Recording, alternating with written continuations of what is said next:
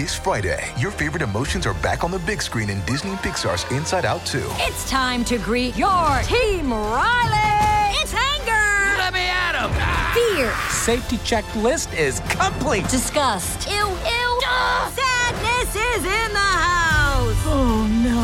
Hello, I'm anxiety. I'm one of Riley's new emotions. Disney and Pixar's Inside Out 2. There's a part 2? We're going! Rated PG. Parental guidance suggested. Only in theaters Friday. Get tickets now.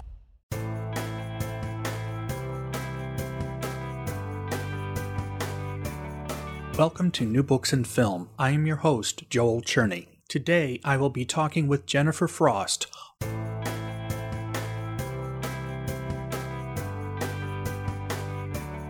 Welcome to New Books in Film. I am your host, Joel Cherney. Today, I will be talking with Jennifer Frost, author of the book Producer of Controversy, Stanley Kramer, Hollywood Liberalism and the Cold War. The book was published in 2017 by the University Press of Kansas. While Stanley Kramer was criticized by many reviewers for his message movies and supposed routine directing, Jennifer presents a new look at 4 of his most famous films. Welcome, Jennifer Frost.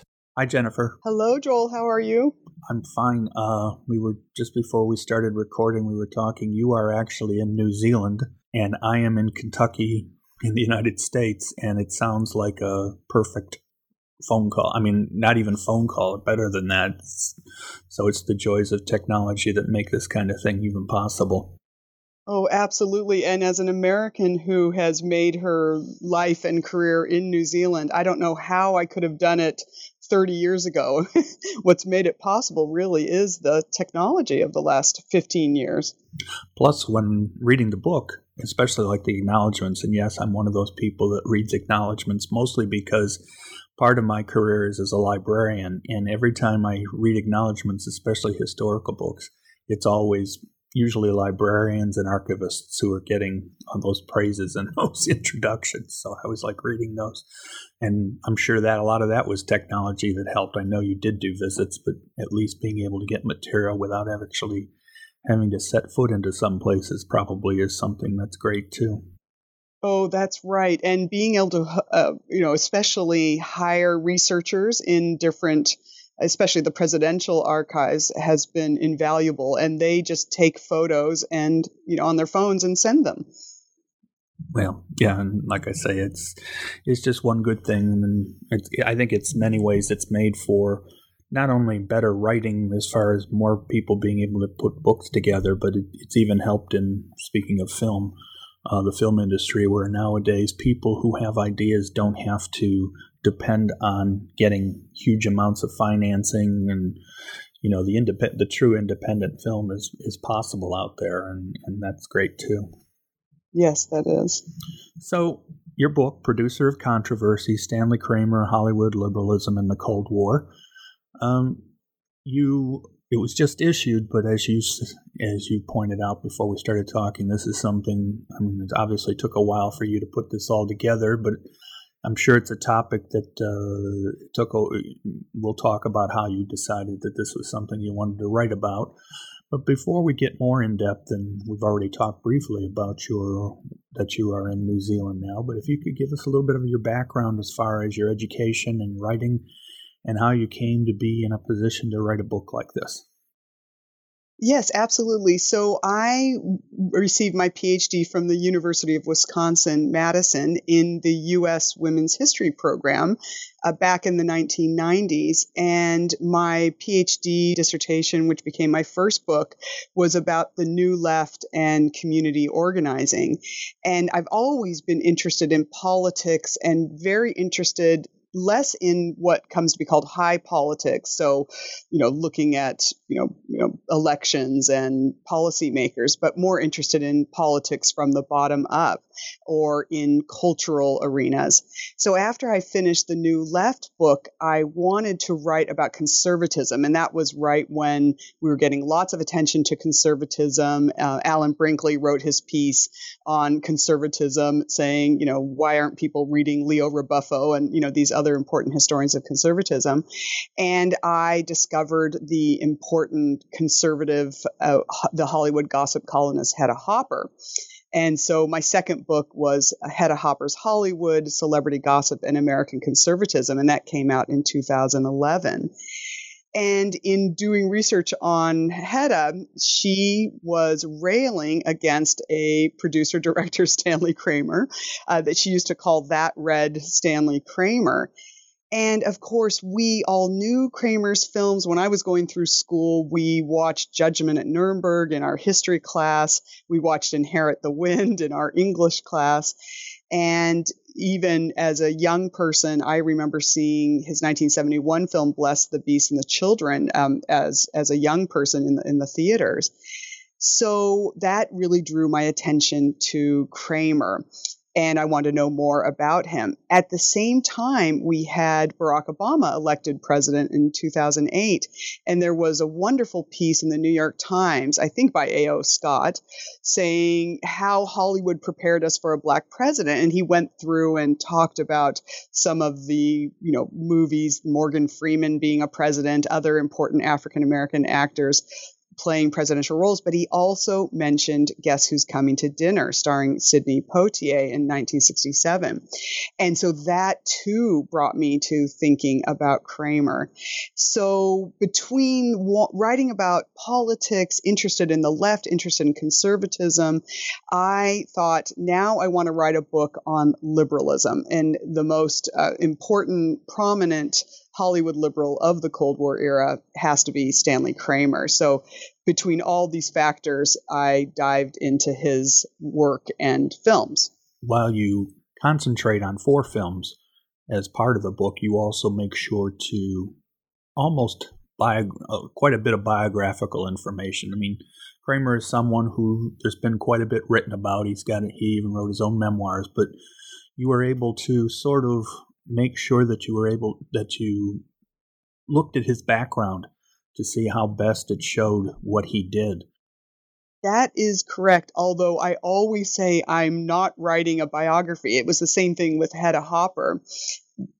I think biography has there's a certain impulse there and a certain purpose where you really are trying to understand the person, sort of maybe their psychology, what made them tick, their family background, etc. And I have to say, I am more interested in the public side of people. So, what do people do? What actions do they take? What ideas do they put out into the public sphere? So you're absolutely right. I did trace his biography, certainly at the beginning, and I give some of that at the end. But for example, all 3 of his wives, I just barely mentioned. I just barely mentioned his children. So I really am more interested in sort of the career, the politics, the films, and their public impact.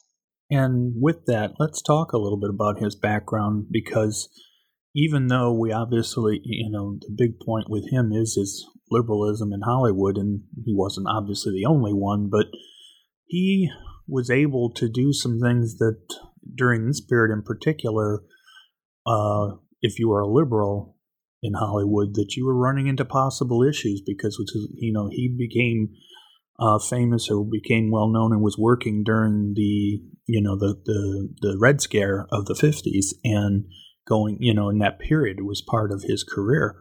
And luckily it did not stop. He was never blacklisted and he was always able to work. But part of that, I think, probably relates to some of the things that you point out with him, is that he was one of the first producers and directors when Hollywood started to go independent and the studio system was starting to break down. That's right. That was really the thread all the way through the book, was looking at his liberalism. And I think because of all the new works that we've had on the history of American conservatism over the last couple of decades, we are much more appreciating the difficulty of being in Hollywood during the Red Scare, during the era of the Hollywood blacklist, and not taking it for granted, the types of works that we see coming out from from liberal filmmakers. And he was a liberal going back, so he was born in 1913. He grew up in New York City in Hell's Kitchen, and he was profoundly affected by the Great Depression and the New Deal. He graduates from college, or he's in college during the New Deal, during the election of FDR in 1932. He goes to Hollywood in early 1933. He's a passionate New Dealer. He believes in the rights of labor. He's very committed to civil rights. When Eleanor Roosevelt ends up supporting Marian Anderson, who was prevented from singing by the Daughters of the American Revolution, that moment just crystallized his civil rights activism and civil rights beliefs. So he is a New Deal liberal, and really at a young age, he's transformed by the politics of Franklin Delano Roosevelt and the New Deal. So when he gets to Hollywood initially in 1933 as a young graduate of New York University, he's there right in the time when the New Deal's flourishing. There's a Popular Front, sort of a left liberal coalition that is operating in Hollywood as well as elsewhere in the United States. And he's right there. And a very exciting time. It's a time when we talk about the cinema of liberal idealism is at the fore, or, the cinema of democratic modernism is at the fore in Hollywood. And, these Hollywood New Yorkers, he's part of that group that is such an exciting time. We're also seeing emigres come from Europe fleeing, Nazi Germany. So that is so formative for him. And he learns the industry. He learns all the different trades between screenwriting and, building sets. He learns this, editing. He starts to become an assistant producer. And then, of course, as he says, a little thing called World War II comes along.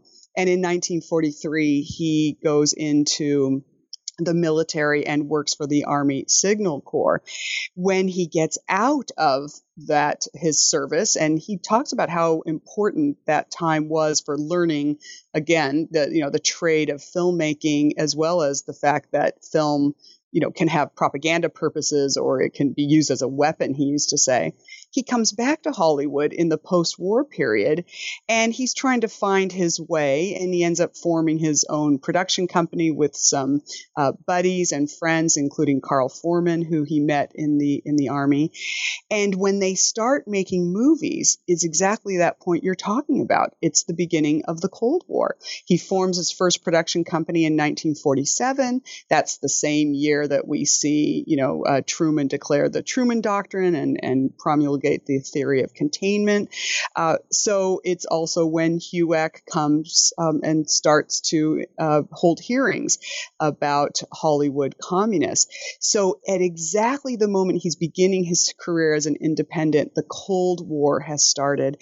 And of course, it just shapes everything that he does for the next decade, really decade and a half.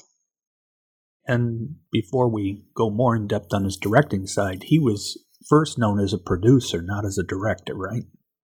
That's right. And he realized that he wasn't going to be able to make his way within the studio system. And as you pointed out, the studio system, of course, is breaking up at that point in time. But he also knows that the way he's going to be able to do what he wants to do, he has to do it independently. Although he always talked about that his independence was, that he was laughingly called an independent because, and as we know from Denise Mann and other scholars of independent filmmakers, it was always quite a circumscribed independence. He still needed to get financing from, obviously sources, including the studios, although he also had private funders as well. He needed to rent studio, places to film, production facilities. He needed a distributor. You can't get your independent film, into theaters without a distributor.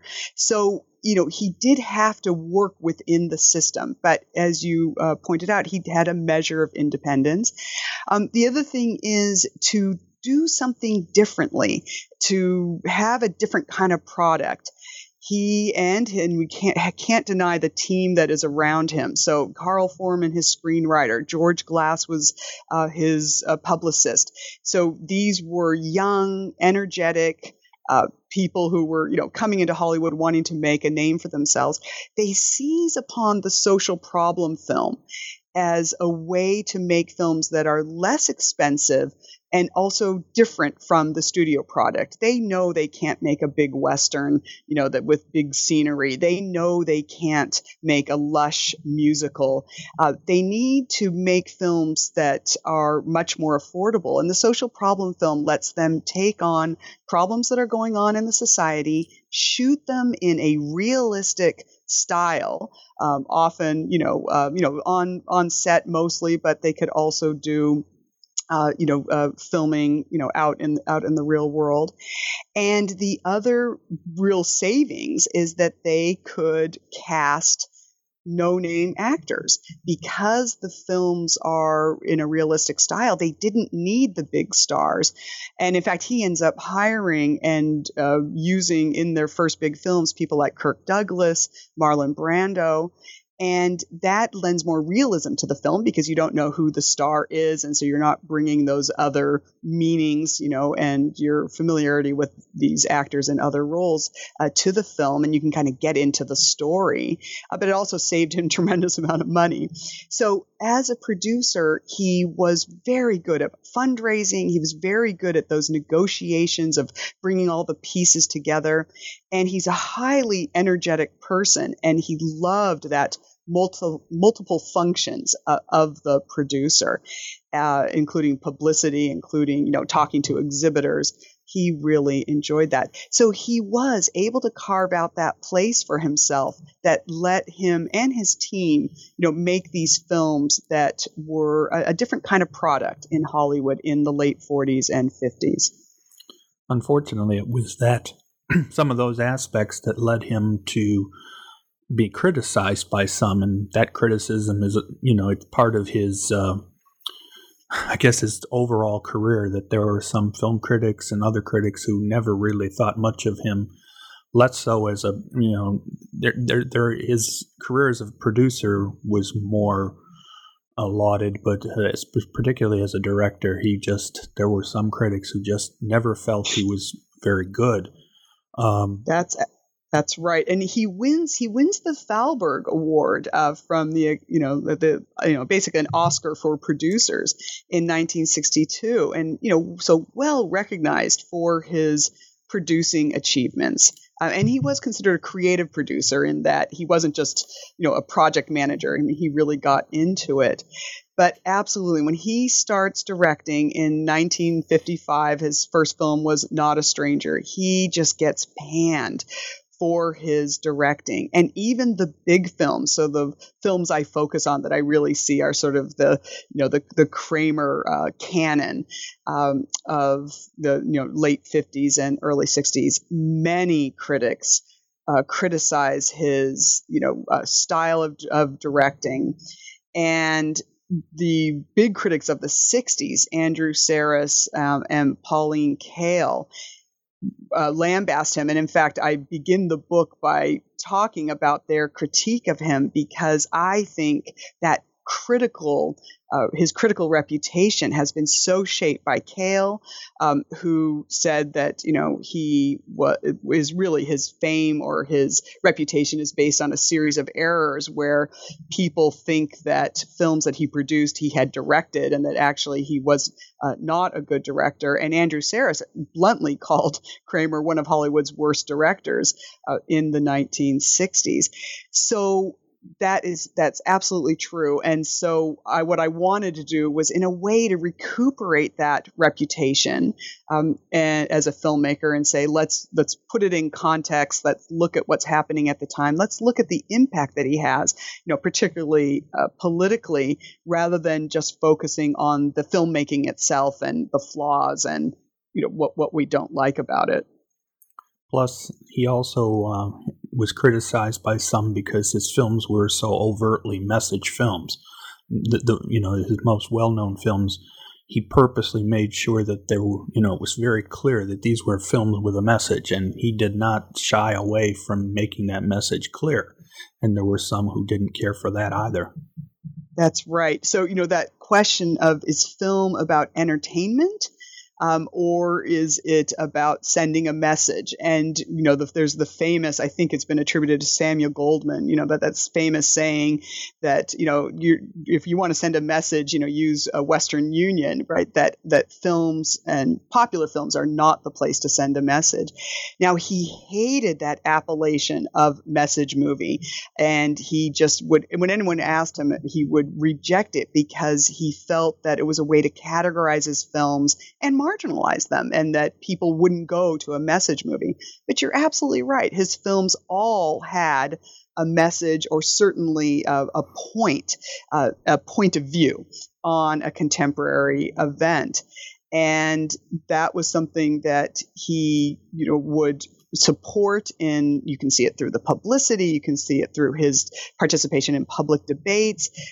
And where you really can see how the messages are going out and being received is in letters to Kramer, or in what I used also, which were preview audience cards, where people would give feedback, at the preview. And you see that audiences are hearing those messages. They are engaging with those messages, and they may like them, they may not like them, but they certainly understood Kramer as a maker of message movies. Well, I think we were in it. This is clearly a time period, as we've been talking about, where I think if there was any time the message films were going to be more popular, it was during this period where, depending on your political views in particular, but also just other things, you wanted something that was going to tell you, try to point, give you some thoughts, something to think about. It wasn't just pure entertainment anymore by this point.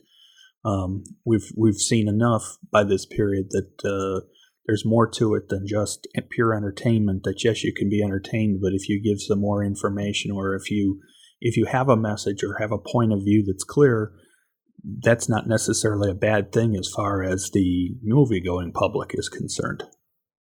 That's right. And of course, this is I really focus on the Cold War period. So I'm focusing on, the late 40s, the 1950s, and the 1960s.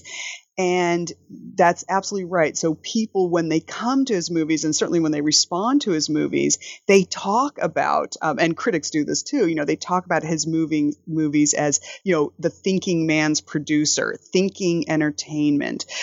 There's wonderful letters to Kramer in the Kramer papers where they say, what are you doing? You're making us think.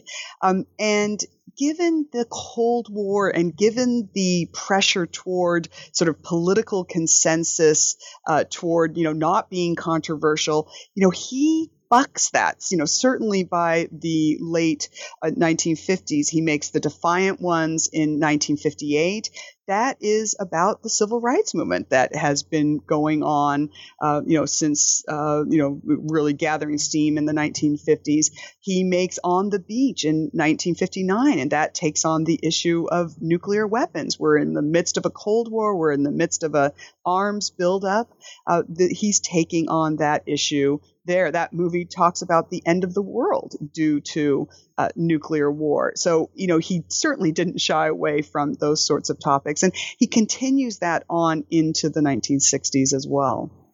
And then besides The Four, he did not shy away from it, because probably one of his most well-known later films, Guess Who's Coming to Dinner, had its specific political bent that he wanted to make sure was covered in it. That's right. 1967, Guess Who's Coming to Dinner, starring Sidney Poitier, Spencer Tracy, Katharine Hepburn, told the story about an interracial marriage, or forthcoming interracial marriage, and how the white liberal family, especially led by Spencer Tracy, is coming to terms with it. When that movie comes out in 1967, and Mark Harris has written a wonderful book that includes Guess Who's Coming to Dinner, called Pictures at a Revolution, and I really draw on him and use him in his work, definitely in my book. And what I thought was so important about that, and many people would agree, is that year 1967 is the same year that the U.S. Supreme Court declares anti-miscegenation laws, or the prohibition of interracial marriage, to be unconstitutional. And at that point in time, there were 17 states that still had on their books the prohibition of interracial marriage. So when that movie is talking about this is a very current event. And of course, your right to marry, as we know with gay marriage, but your right to marry is a civil right. It's a civil, it's a right of citizenship to be able to choose who to marry. And so Kramer very much felt that issue was part of the civil rights movement and it needed to be dealt with. What's interesting to me about Kramer and really getting into his story is that he really never caught a break. At the beginning of his career as a liberal, during the Cold War, he's lambasted by conservatives and lambasted by the anti-communist right. And then he has this sort of a golden period, I would say, a bit kind of at what I call the turn of the 60s, so that late 50s, early 60s, although, as you point out, still criticized by, film reviewers for his movie making. And then quite quickly, he then starts to be criticized by sort of the liberal left. And Guess Who's Coming to Dinner is his most successful, profitable film. It wins Academy Awards. And it's quite touching because Spencer Tracy dies soon after the filming wrapped. And so it's really an important film in that sense. It's the last movie that he makes, and certainly the last film he makes with Katharine Hepburn, his partner. But he gets much criticized by, at that point, the 60s New Left. And so, I sort of feel like he never kind of gets a break, really. He's trying to forge a middle road of good liberalism, and he gets criticized on both sides. I think people who enjoyed or thought a great deal of the film Loving that came out a couple years ago about the whole miscegenation cases and the Supreme Court decision might find it interesting to go back and watch Guess Who's Coming to Dinner, which I think, to get a better sense of, you might actually see it as what was going on at the time. Even though it was a film, it was right smack dab in the middle of a time period, as you point out, when this was something that was still unusual or that in some places illegal. And I think it's an example of how somebody who watches current films might want to go back and look at a film like that just to get their sense of how at the time that was so unusual and controversial. That's right. And Spencer Tracy's a character in the film even says, what you're doing is going to be illegal, in so many states. And so that, you do see that's still an issue. And in fact, Loving won the Stanley Kramer Award as an important social problem film. So, it kind of comes around. But that's the thing about Kramer. He did, in that sort of kind of Hollywood progressive fashion. I mean, he stole many of the topics from the headlines, right? And, the screenwriters he worked with were doing the same. He picked up on contemporary issues. So even early in his career, those first few films that he makes, one of them is The Men, 1950. That was starring Marlon Brando. That movie grew out of he and his screenwriter Carl Foreman and other colleagues, Kirk Douglas, going to these different homes where men who had fought in World War II, who were paraplegics, were living, and they went to these places to show The Champion, a 1949 movie that Kramer made starring Kirk Douglas. And so by going to these homes and seeing these wounded soldiers, that gave them the idea for The Men, which tells the story of a paraplegic veteran and how he's coming to terms with that. So, the very contemporary issues of picking up on civil rights, nuclear war. One of the, of course, very important films, too, is Judgment at Nuremberg that comes out in 1961. And that is talking about Nazi crimes and referring to the Holocaust and how we want to think about what happened at that time. And that dovetailed completely with the building of the Berlin Wall, as well as the trial of Adolf Eichmann in Israel. So he's, constantly sort of hitting these key issues right when people are thinking about them, paying attention to them. And so one of the arguments I make in the book is that his films have an agenda setting function. So that idea that comes from thinking about journalism, that, these films set the agenda or help to set the agenda, and certainly allow for public discussion to happen that may not have happened otherwise. I think particularly with On the Beach, you get all sorts of newspaper coverage, letters to the editor, that talk about these issues about nuclear arms race and questioning government policy on the arms race and this idea of nuclear deterrence. I really don't think those conversations would have happened in that same way without Kramer's films. So let's go back through a little bit on the films. The four, like I say, there's four that, and we've more or less talked about them in bits and pieces, but partly were these obvious four films for you to decide to do? I mean, were there anything in them that you felt obvious. They were obvious for what they talked about, but was it reasonably easy to decide that these were the films you wanted to concentrate on? No, it wasn't reasonably easy in some way because he makes 35 films. And so trying, as a producer director, so trying to decide what to focus on, was challenging. But things helped in that Mark Harris's book on Guess Who's Coming to Dinner came out, or that included Guess Who's Coming to Dinner. So I thought, you know what, you can read his wonderful book. I'll just do a bit on this.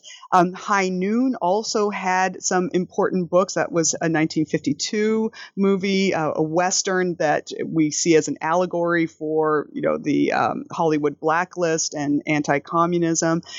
That too had attention. And then only recently last year had another book come out by Glenn Frankel that is equally wonderful and detailed and contextual, like Mark Harris's work on Guess Who's Coming to Dinner. So, I felt I didn't need to do that. Now, there were textual studies. So many film scholars had done work on the four films that I really focus on that each gets a chapter. So the Defiant Ones, On the Beach, Inherit the Wind, and Judgment at Nuremberg. So there's a lot of literature on that, on those four films. But I felt a few things. One, those films are considered the Kramer canon, as I mentioned. They also span that turn of the 60s, so the late 50s to the early 60s, when I see he's dominating Hollywood's political landscape. You see him, it's not just with his films, he's being interviewed about all sorts of issues. He's appearing on television. He's writing op-ed pieces.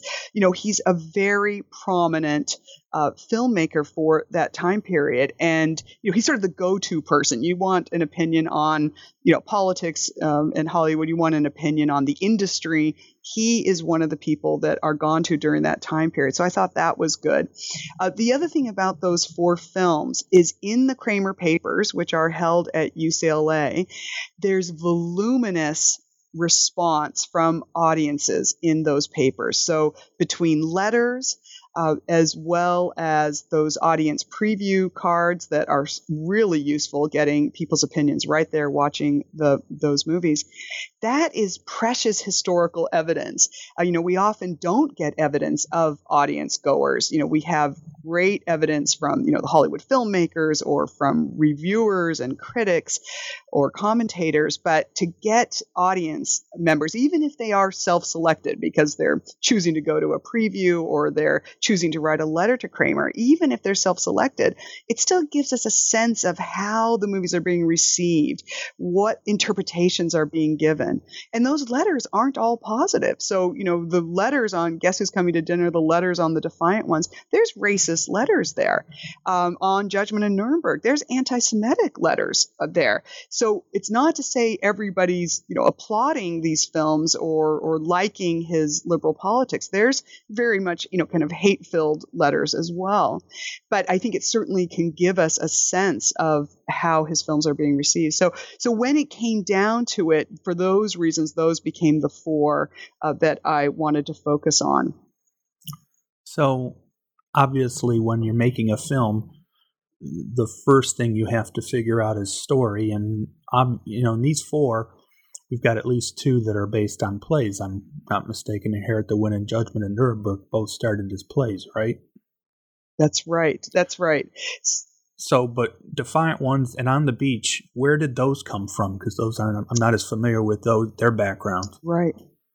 That was the other interesting thing, was to think about, how do you go from page to screen, right, with all of these four films, because they all do have different origins. So The Defiant Ones was an original screenplay, and it's written by a blacklisted screenwriter and his friend, who also was of the left, who easily could have been blacklisted and wasn't.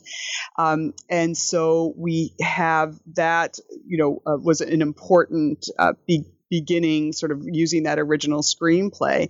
And then On the Beach was based on a very popular novel by a British novelist, Neville Shute.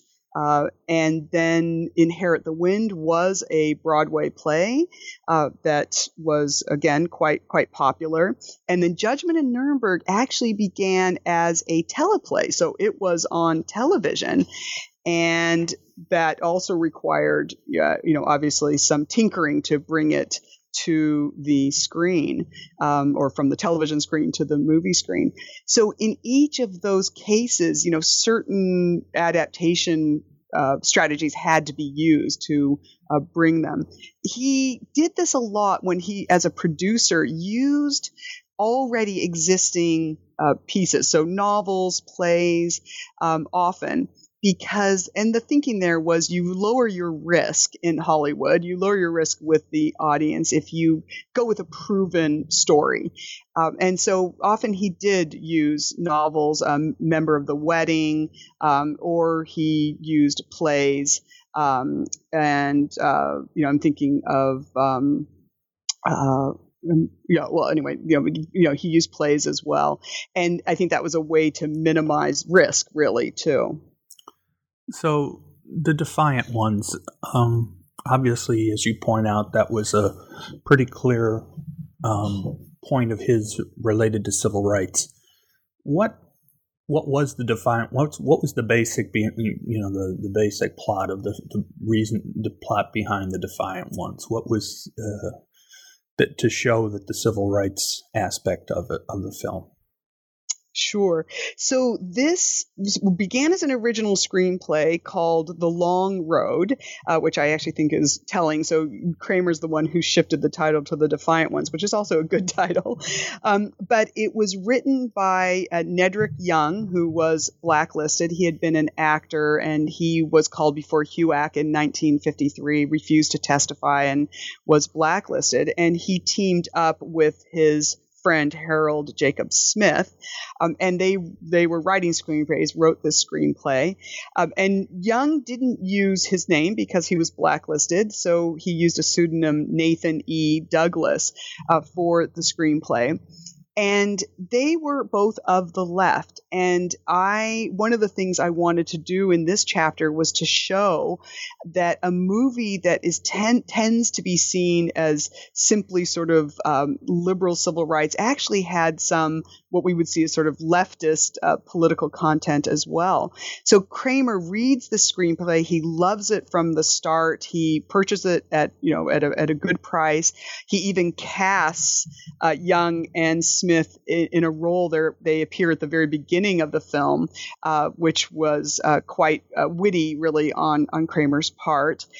And the movie tells about two prisoners who escape from a prison truck after a day working on the Chain Gang. And the prisoners are Sidney Poitier, who will then star in two more Kramer films, and Tony Curtis. And Tony Curtis at that point was kind of moving away from just his good-looking sorts of characters and playing more realistic roles. And so this was an important film for him as well, but it's seen as Sidney Poitier's breakthrough role. So they escape, they're chained together, and it tells the story of their trials and tribulations as they are on the road trying to gain their freedom. And they both have to confront their racism, their anger at each other, dealing with being pursued by the sheriff and a posse and dogs, and they go through all sorts of hazards and end up getting free of the chain of that's holding the two of them together. But eventually they're running, and they are on the way to freedom. And the character played by Tony Curtis can't get onto the train that they are escaping on. And Sidney Poitier, reaches out for him and ends up leaping off the train to be with him.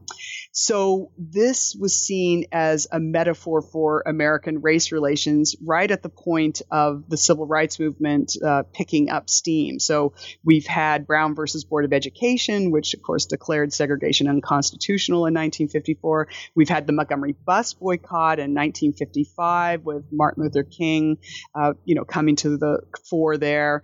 1958 is the Little Rock, Arkansas school integration crisis. It's the same year that The Defiant One comes out. So people are talking about the civil rights movement. They're talking about race relations. They're talking about, what should be done. And here we get a film about a black man and a white man chained together. So here, metaphor for we are in this nation together, and confronting, mutual hatred, confronting white racism, confronting these, oppressions, and coming to a place of at least solidarity or brotherhood. And so it was a very powerful metaphor for what was going on in the United States at the time. And everybody would agree that's his breakthrough film as a producer-director. So he had made 2 other films. He directed 2 other films before that. But it is The Defiant Ones that makes Kramer's name. And I mentioned, really is Poitier's breakthrough role. And it is watched by everybody. It's reviewed positively pretty much across the board, except for maybe in some left-leaning journals where they felt it was a little too optimistic. And, of course, there were also criticisms on the right that linked civil rights to communism. So, it's kind of on the very edges. There's some criticism, but in general, it fits the mood of the United States at that point in time that, civil rights is the way the country needs to go. And then we're with On the Beach, which is another one. That one, as obvious probably as some people thought The Defiant One was for what it was trying to point out.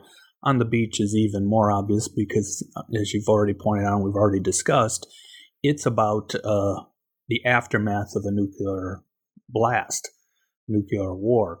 So that one, I can imagine, was a little bit more obvious, even more so than the other ones.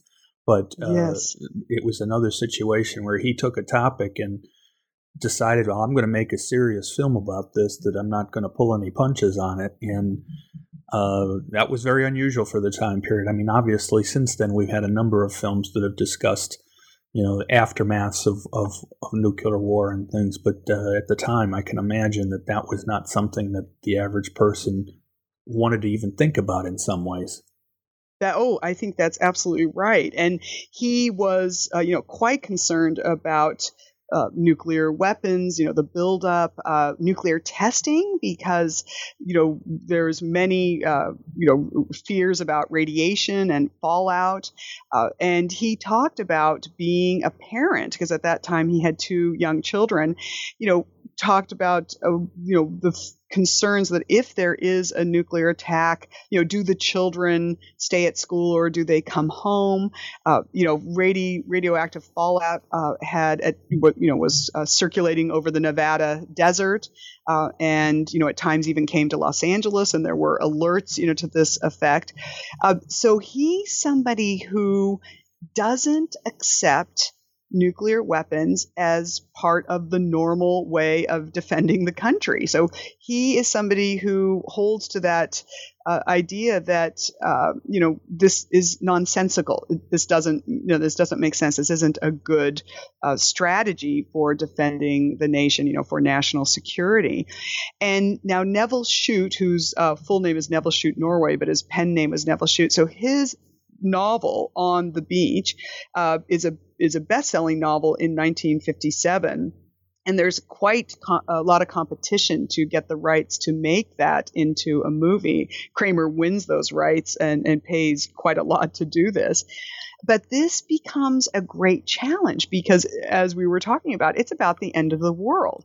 And if we're in an industry that is about entertainment, how are you going to get people to come to a movie where every character is going to die, the world is ending?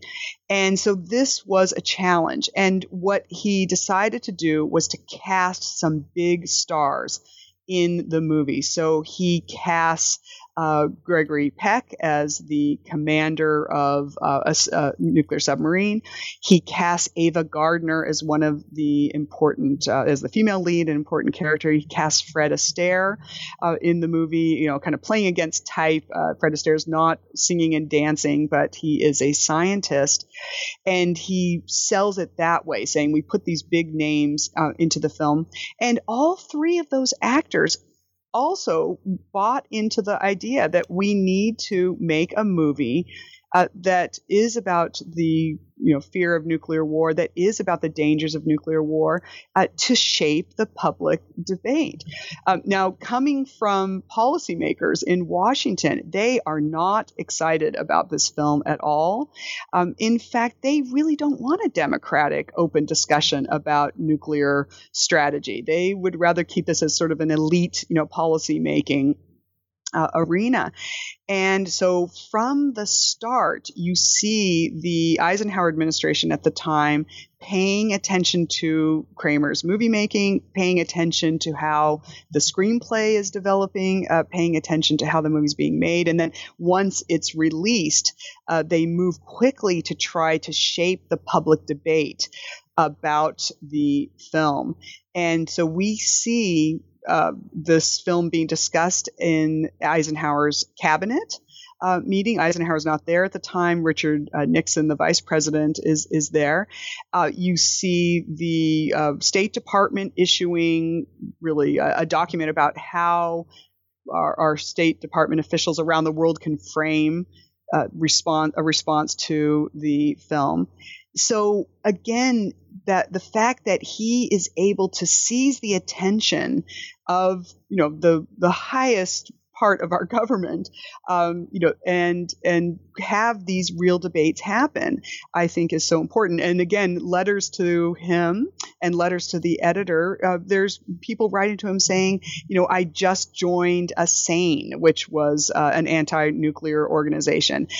You have other people saying, I'm going to work against nuclear weapons. Churchgoers saying, I'm going to organize my church to send postcards about that we need to oppose nuclear weapons. So I think there's no doubt that there is an impact from his films. And in fact, public opinion over 59, 60, 61, as we, really is affected by saying, is this the way we want to go? Are nuclear weapons how we want to defend our nation? And I think, again, this is where we see both with civil rights and nuclear war and nuclear weapons, these are still contemporary issues. So, here Kramer's work, his oeuvre, his films, his impact on public discussion, it still matters. Well, and especially to this day, I still remember in the Cold War reigniting that happened in the 1980s, where we started to get back into the concept that some believed, obviously crazily, that a nuclear war could be won and that people would live again afterwards, or would continue to live. We see that come back, and even worse than during this period, where the assumption is eventually, people are going to, the world's going to end, where suddenly in the 80s, which suddenly, well, no, maybe we could still be alive afterwards, and wouldn't it be better if it was us versus them, that we were the ones that were still alive? That's right. Well, and in fact, though, that does occur also in the debate around the film too. And what helps, I think, is, he and his team, they contact important scientists. Linus Pauling ends up coming out, endorsing the film. So they do, connect to nuclear scientists. They connect to, other commentators to say, listen, the outcome is not good for a nuclear war. At the same time, that is what the administration is trying to push, is that a nuclear war is survivable. You're absolutely right. And so this movie's pushing against that, saying, no, it's not. Or if we don't know exactly what the impact is, why risk it? Is this really do we want to experiment with the fate of the world? So it was a very challenging film. And it's interesting that you mentioned the 80s, because in the 1980s, this is after Kramer's retired from Hollywood, and he's up in Bellevue, Washington, where he makes his life for a while. Kind of an escape from Hollywood or retirement from Hollywood. He actually gets involved in the nuclear freeze movement in the 1980s because he feels that the message of On the Beach, again, still needs to be heard.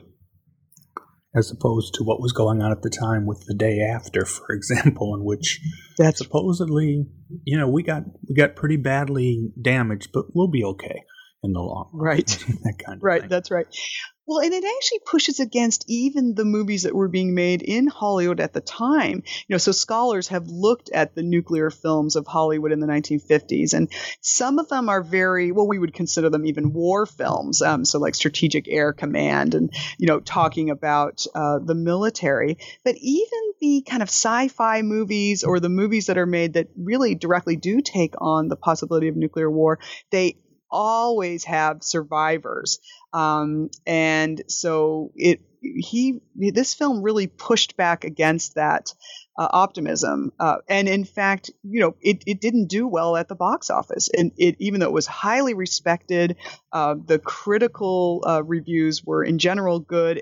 It opened, had a worldwide premiere and opened all over the world. And, we have politicians, famous people commenting on it.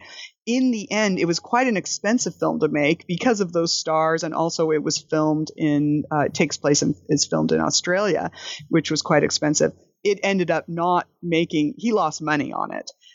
And I think that was hard to have happen. But he still would hold to his principles and say, well, I'm still glad I made it. It was still an important message to get out there, even if it didn't, secure the box office returns we would have liked to have seen.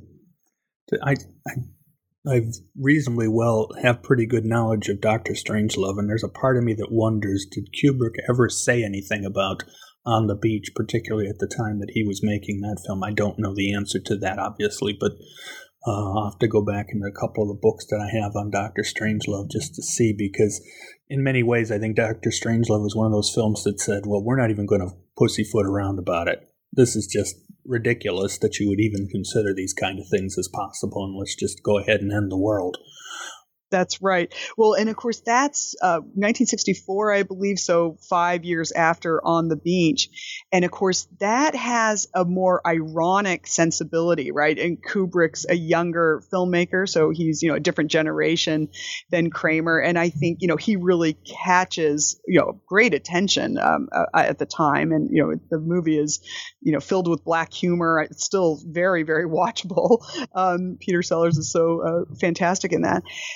But the difference with Kramer, and it's only a 5 years difference, it's generational, but Kramer doesn't have a sense of irony. There's no irony about his filmmaking. He is a sincere filmmaker. So he's telling these stories, straight up.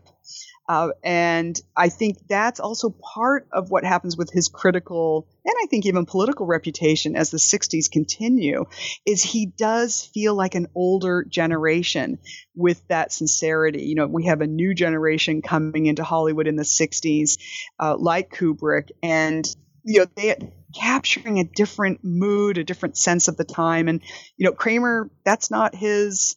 He's much more of a sincere, straightforward sort of filmmaker. So you mentioned it already, but On the Beach, how did the other three do at the box office that you mentioned? Defiant Ones, Inherit the Wind, and Judgment at Nuremberg.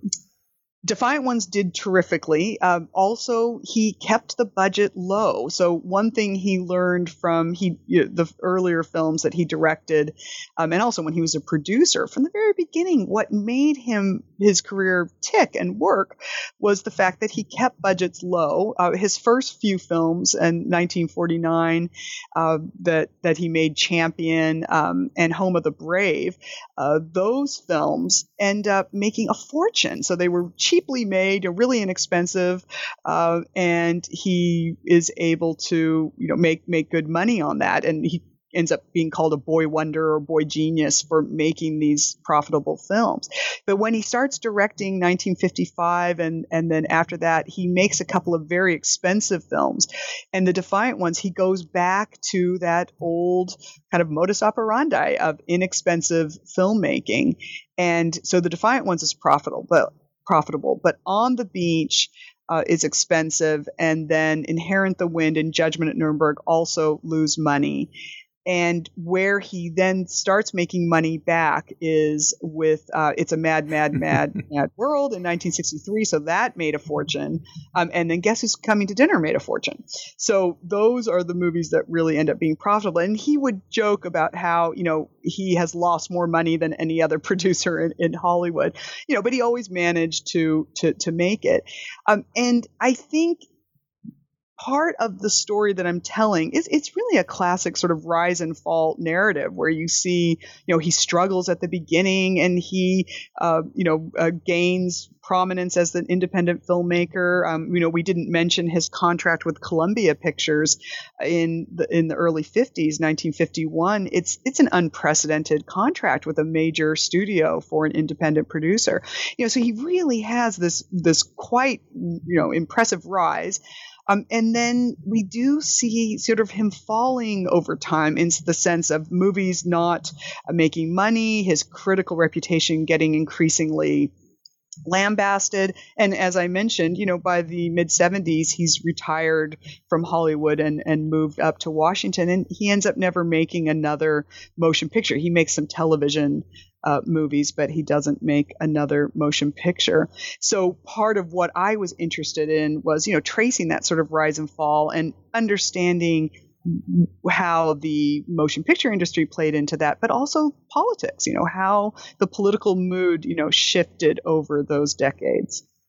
Besides the four films too, and I don't want to forget, I want to make sure I mention this, you then discuss his career. So, his activities as you call a cinematic diplomat, that he actually went to the Soviet Union and tried to, he was one of those folks who believed that if you did some artistic sharing, that might help as far as other things are concerned, sort of like the table tennis matches that were going on with China, and the idea that that's a way to bridge gaps between two countries that might not necessarily be getting along with each other. That's right. And I think I'll when you're putting together a project and you're looking at your materials, it is when I realized he is on the jury for the 1963 Moscow Film Festival. And in that role, it means he's the most prominent American at the Moscow Film Festival.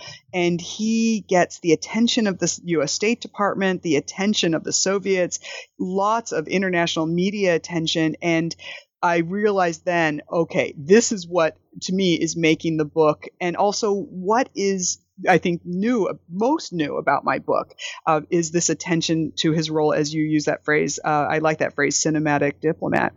And I think this builds on his politics all along. I began talking about that he was a New Deal liberal. In the 1950s in Hollywood, he is, fighting against the blacklist when he can, hiring blacklisted screenwriter, Nedrick Young. In 1958, and then again to write the screenplay for Inherit the Wind.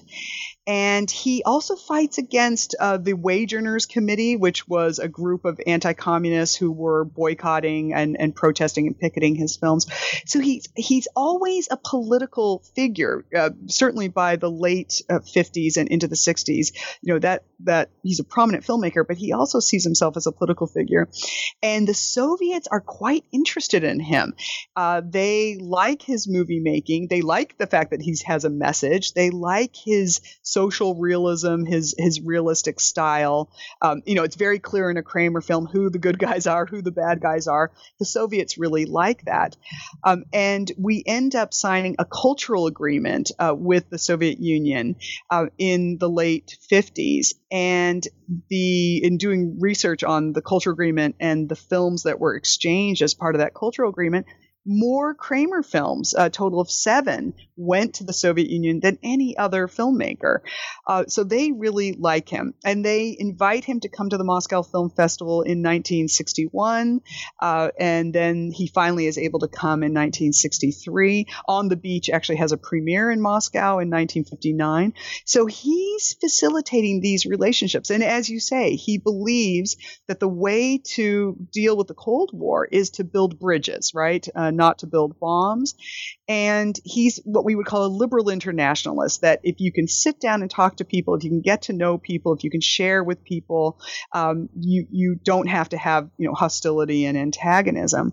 And then when he goes to Moscow in 1963, he sits on the jury. He has a very prominent role in awarding the prominent award of the festival to Federico Fellini. But he does some other important things. He introduces the U.S. film that's screening there, West Side Story, which is the musical that takes place in actually his old neighborhood of the Middle West Side or Hell's Kitchen.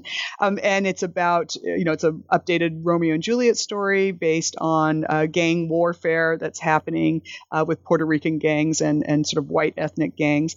And he introduces that film saying, we're not perfect. The United States isn't perfect. We have problems with race, but we're working toward, making things better. And in this sense, he uses what he believes in, which is free speech, freedom of expression, looking at our social problems squarely in the face. He believed this is a way to be honest with people. Let's build bridges based on that. He disagreed with that idea that we should hide our faults, that American propaganda and publicity overseas should just emphasize the positive. He didn't believe in it. He thought that's not real. It's not sincere, and that the way to really connect to people is to be forthright about your problems and to say we're going to work on them. And this went over fantastically with the Soviets, both the filmmakers, the audience goers, and many of the officials, except for the ones who weren't happy about Fellini winning the prize there. But and then there ended up being quickly they put on a screening of The Defiant Ones, a public screening of The Defiant Ones. That was sort of an impromptu, spontaneous decision, as well as Judgment at Nuremberg, which is his 1961 film about Nazi war crimes and the Holocaust. And they, thousands of people go to these screenings. And then after that, his movies still keep playing in the Soviet Union. And it's a perfect moment. 1963, the Kennedy administration is trying to forge a different mood about the Cold War in the wake of the Cuban Missile Crisis, which of course was incredibly frightening. We have 1963 right before the festival. There's the ban on nuclear testing. That happens. That's an international agreement about not having nuclear testing, at least above ground. And so it's a moment when we would say there's a thaw in the Cold War, that there's a chance to rethink these superpower relations. And he's right there on the ground in Moscow trying to forge really a new discussion, a new discourse. And that was a very significant role he played. And I think something that people, in general, we don't know about.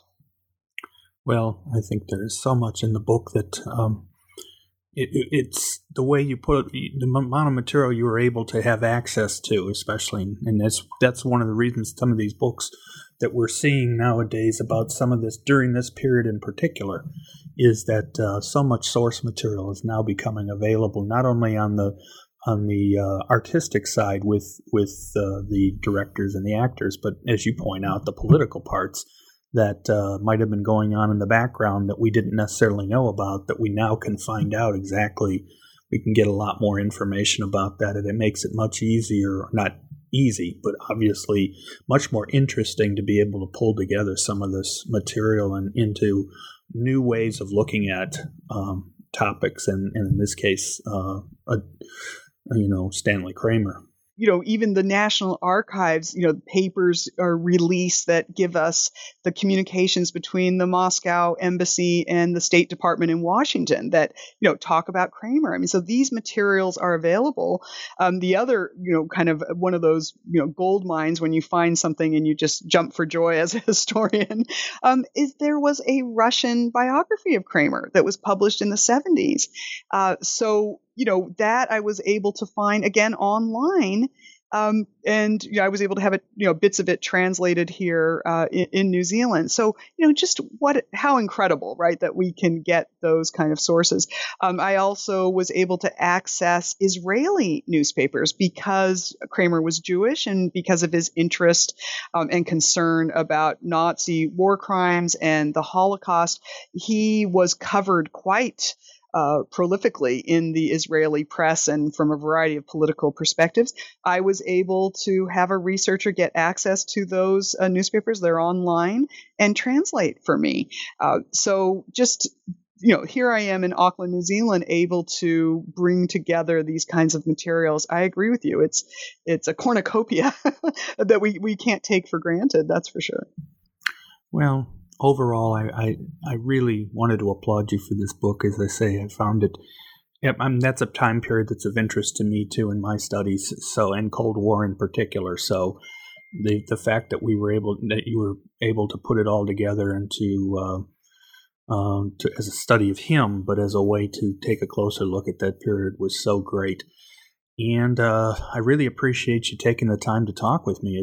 The time has flown by, but I hope people check out the book because there's so much there that I think they would find new, even if they felt they had some knowledge or some interest already in Kramer. But for the time period, I think it's a fascinating study. So really, really thank you for joining me today. Well, and thank you, Joel. This was really enjoyable. So take care. My thanks to Jennifer for her time. Her examination of Kramer's films is interesting and relevant. This is Joel Cherney, and I will be back soon with more New Books in Film.